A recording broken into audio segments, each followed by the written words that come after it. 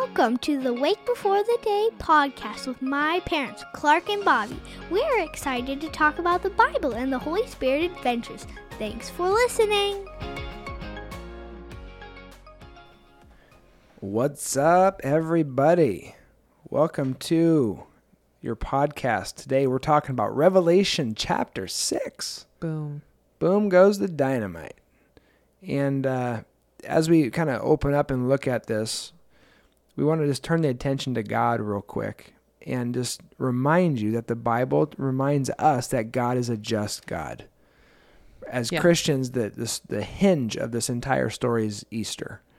It's the cross of Jesus Christ, and the justice and the wrath of God were on Jesus. And then that grace and forgiveness were extended to us. And so God is perfectly just and perfectly loving at the exact same time. When you talk to people who are trying to wrestle with this and oftentimes aren't Christians, they often will say something along the lines of like, well, if God is only loving, then he's not all powerful. And if God is all powerful, then he's not really loving, just because look at the circumstances of this world. Right. And for us, we just looked at the cross of Jesus Christ and know that God is both love and just. And we know, reading the story, the Bible, that God would be incredibly unloving to not be just. Yeah, and Jesus is the one who shows us how he can be both of these things. And so again, we're talking about the inevitable judgment that God's promised to come. And in this chapter 6, we're going to be talking about how these seals were given in this book, and the only one who was qualified to open them was God. Yep, the Lamb. The Lamb. I actually think of that song that I think I probably cry pretty much every time I listen to it, but Is He Worthy? Is He worthy? Is He worthy? And I just love that song. It's like, yes, at the end, it's just resounding yes in the song, of all power and honor and glory. But because of who Jesus was, because of what he did, because of how he died and all of those things that, he is the only one that is worthy to stand in this position, like we read in chapter 5, and now to open the judgment scrolls. And so I think that's one of those things too, that's like, we trust you. Yeah. Okay, Jesus. Like, and we'll talk about this later on, but how there's people who have suffered and who have given themselves that are very ready. We might be longing for home. I think there's some folks that have been longing for home, for longer than we've been alive. Oh yeah. And so they're kind of crying out there, but I'm with you though. I love that song. I know. You want me to sing it for you? Sure. Sorry, I can't. You're so full of beans. I pulled my hamstring. I can't Anyway, do it you today. guys, we're going to jump into chapter 6. So like you said, the Lamb is the first person that we meet in verse 1. And they're opening these 7 scrolls. And then we're introduced, and I heard one of the living creatures, a voice like thunder, come. And I looked, and behold, we're introduced to this first picture of a white horse. Yeah. And its rider had a bow, and a crown was given to him. And he came out conquering and to conquer. So interesting, because this kind of echoes a picture of Jesus in Revelation chapter 19. Yeah. And so that's kind of the question there is could this be Jesus, or is this some other symbol? So you break it down too. It's split. 50% of scholars think it's Jesus because of what it says in Revelation 19, and 50% of scholars think this horse can saddle up with the next 4 horses that are about to come out, and it could be some false prophet or false teacher, and nobody knows for sure. Where we can find good news and hang our hat is that regardless if this is Jesus or not, the message and the mission of the story stay the exact same. Yeah. And we just know that God is bringing his judgment, and God's people are going to be protected, and that's it. When it does come to the horses, like if you go to verses 3 and 4, you have the red horse. And the red horse is symbolizing slaughter. It's bringing about strife, war, anarchy. When I read this, I can literally hear the words of Jesus in Matthew 24 and 25. When he's basically telling the disciples about the end times and how there's going to be wars and rumors of wars and famines and all these terrible things. These are the judgments that are going to come. And this red horse represents kind of the physical violence side of things. And really, just the other day, I was sitting with our son. Are you talking about the red one or the white one? The red one. Oh, okay. Yeah, verses 3 and 4, the red horse. Sorry. And Cal was asking me about, like, Dad, why are there wars? Mm-hmm. We were going through like an old history book and just looking at like World War II pictures of soldiers and planes. And basically, you can sum it up like this. We fight and have wars because people try to take stuff that's not theirs. That's it. That's like as simple as it is. Satan wanted glory and fame, and his pride got the best of him. Hitler wanted land that was not his and power that was not his. He tried to remove people that he had no right doing. And you just go through every example. The book of James talks about this too. We fight and quarrel over all these things. We have messed up motivations and desires. But if we can look at God, who is just and holy and true, we trust that he's going to have his way. When you keep going, though, the red horse isn't alone. Eventually, it goes to the black horse. And the black horse, verses 5 and 6, represents poverty. So it's like not enough that you had physical violence in this judgment, and God basically removed the peace of this world. The peace of Jesus remains in the hearts of the Christian, but the peace of the world is gone. That's a very important note to take. Yeah. Okay? That the red horse can take the peace of the world, but the Christian can always have the peace of God.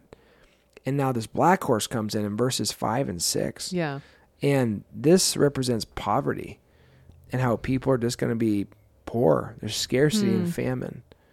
And honestly, if you think about what's happening in Africa right now, and even this has happened in other parts of world history. If you live through the Great Depression and then World War I and then World War II, you probably thought you were living the fulfillment of these scriptures. Like, oh my goodness, there's famine, there's scarcity, there's drought, there's wars, there's rumors of wars, there's this Antichrist guy.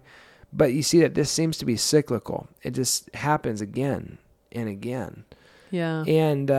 And here, one of the pieces of, again, this common trend is poverty, where people don't have. Yeah. You think about Africa, the drought right now in some of these places of the world is reaching like an all-time high where people have absolutely nothing. And so that's what the black horse represents. Poverty and people losing it. So the judgment continues, you guys, with the pale horse. Yeah. So that's verses 7 and 8.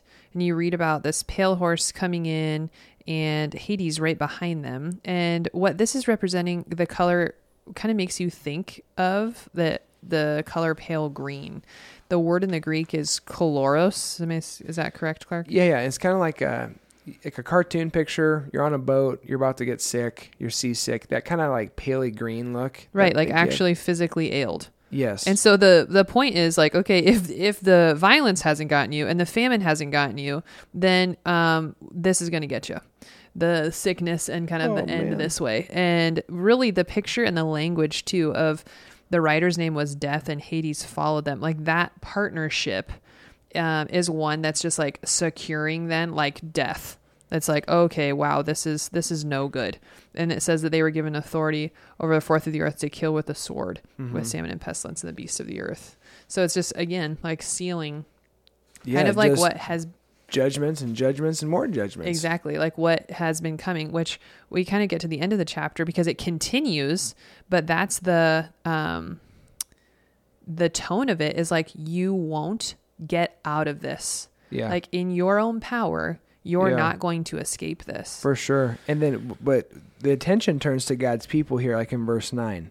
Yes. It says, when he opened the fifth seal, it says, I saw under the altar the souls of those who had been slain because of the word of God and their testimony they had maintained. And this is just a reminder of the reality of the gospel. And like eternity is at stake here, people. Yeah. And so what you and I really believe and your loved ones, what they really believe is going to determine and dictate where we spend the rest of our lives, not just on earth, but forever. Right. And I guess I'm just feeling, again, a sense of urgency reading this book to be in the Word and to talk about it with you and our kids and people we really love, but especially people out in the world, you know, just anytime you get a chance to share the gospel, shoot your shot. Don't be nervous. actually, I should say it's okay to be nervous, but just trust that God's going to do what God's going to do.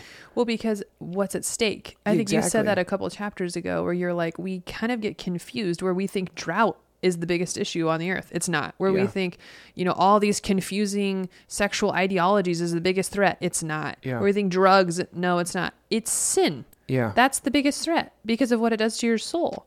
And that's forever. And so what if we can help people understand, and that's actually convicting to me now that we said this. There's a book, I'm trying to remember what it was, but it's literally just stories of martyrs over and over. What is it Voice of the Martyrs? So I think that might be a magazine, but Don't quote me. You have this book. I do. And it encouraged me. I remember getting it in high school and reading through it. And it's just stories of people who were sold out. And it doesn't mean that they were just, evangelistic to the core and that's all they did was walking around. It means they were them sold out for Jesus. So that anybody and everyone in their circle of influence knew that, oh, hey, this person's set apart. They belong to the Lord. And it's those prayers. And so that's the thing that encourages me is the power of prayer in this.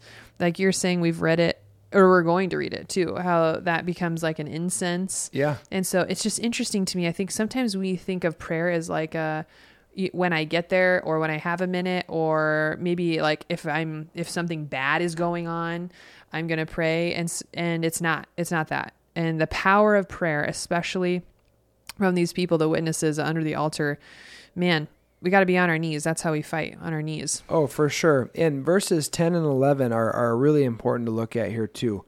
Because they're questions that you and I often ask ourselves. The souls, the people who have been killed by God, they called out in a loud voice, "How long, sovereign Lord, holy and true, until you'll judge the inhabitants of the earth and avenge our blood?" Yeah.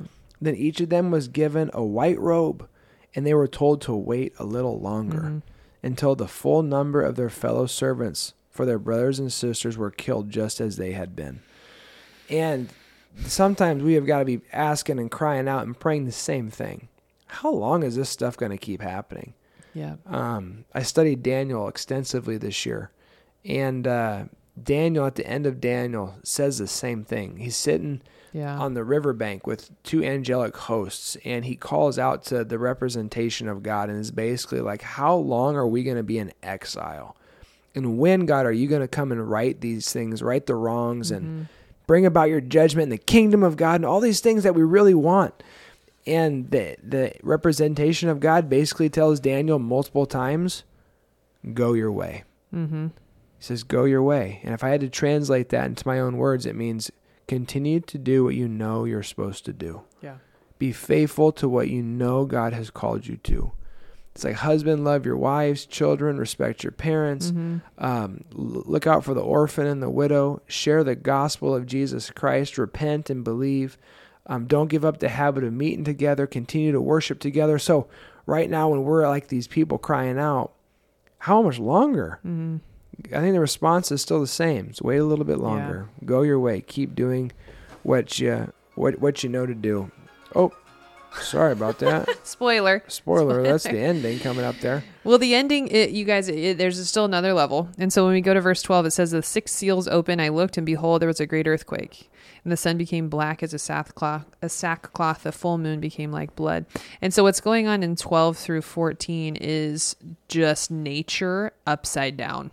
Yeah. So it's because that's what we know about Genesis 3 is that everything was broken by sin, not just humans, but all of nature is broken by sin too. And so there's judgment. Yeah. And what's so sad about this is the picture here from verses like 12 through 17, the end, are the judgments coming on people who still refuse to repent. Oh, yeah, the very end of the chapter. The very end of the chapter. After that, it's like there's a great earthquake. There's people in sackcloth. It's like you're given a chance to repent and turn here, but people are still trying to hide. They're hiding in their closets. They're hiding in their homes. They're hiding under rocks. They're hiding in the mountains. And it's like the judgment that's coming is a massive tidal wave that you cannot escape. Yeah. And repent, please. And people don't. They try to find other outs and other means still. Oh, totally. Or let's just wade this out. Let's go into the cave and we'll, this will pass. And Jesus talks about that all the time, about how let's walk in the light, bring things into the light. And so do that. But I'm also just thinking about when Pastor Ken has said, like, hey, sin isn't going to hide. Sin will come out too. And so even in our own lives, sometimes there's things that we're hiding from, we're running from because of judgment, because of fear, because of whatever it may be.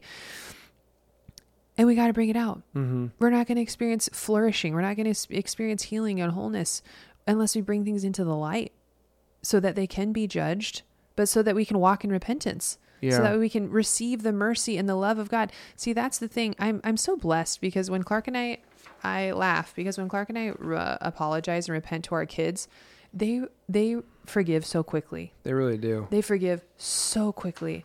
And the Bible speaks about how God is compassionate. Because right now we're reading about a lot of judgment. We're reading about a lot of judgment, which is true about God. But we cannot hold that hand higher than God of judgment and God of mercy and compassion, because the two hands go together. They're on the same, the scale that we're looking at isn't tilted one way or another. It's actually in his great compassion and mercy that he has waited for this day, that he's telling the martyrs to wait for this day. And so just to remember right now, you and I are living in a age of God's mercy. Yeah. And he wants you to repent. This is what comes to my mind as we close. John 5:24. Jesus says, truly, truly, I say to you, whoever hears my word and believes him who sent me has eternal life. Yeah. He does not come into judgment, but has passed from death to life. One of the things I think about is, I don't know what kind of judgment the Christian's actually going to have. Yeah, that's interesting. Like we've talked about, like having your whole life up on a movie screen and God showing every little thought. Like that's possible, I guess. But here it seems as if... Well, there are books written down too of like the things that we've done. That's mentioned too. Yeah, for sure. But it's almost when he says you've passed from judgment, from death to life. I'm not. If I'm a Christian, I'm in Christ, and I am walking in repentance. I should not be afraid of how God is going to handle me and my sin. I actually should have a certainty and a confidence because of what Christ has done. That's going to be a good thing. Yeah. And obviously, this language is intense, but it's beautiful, it's weighty, and it's something that we need to sit in and wrestle with ourselves. So, hey, we encourage you, read this chapter yourself. We pray that you meet the Lord in it, and stay tuned for more podcasts on Revelation to come. God bless you. The Lord bless you and keep you. Don't make his face shine on you and be gracious to you. The Lord turn his face towards you and give him his peace. Have a great day.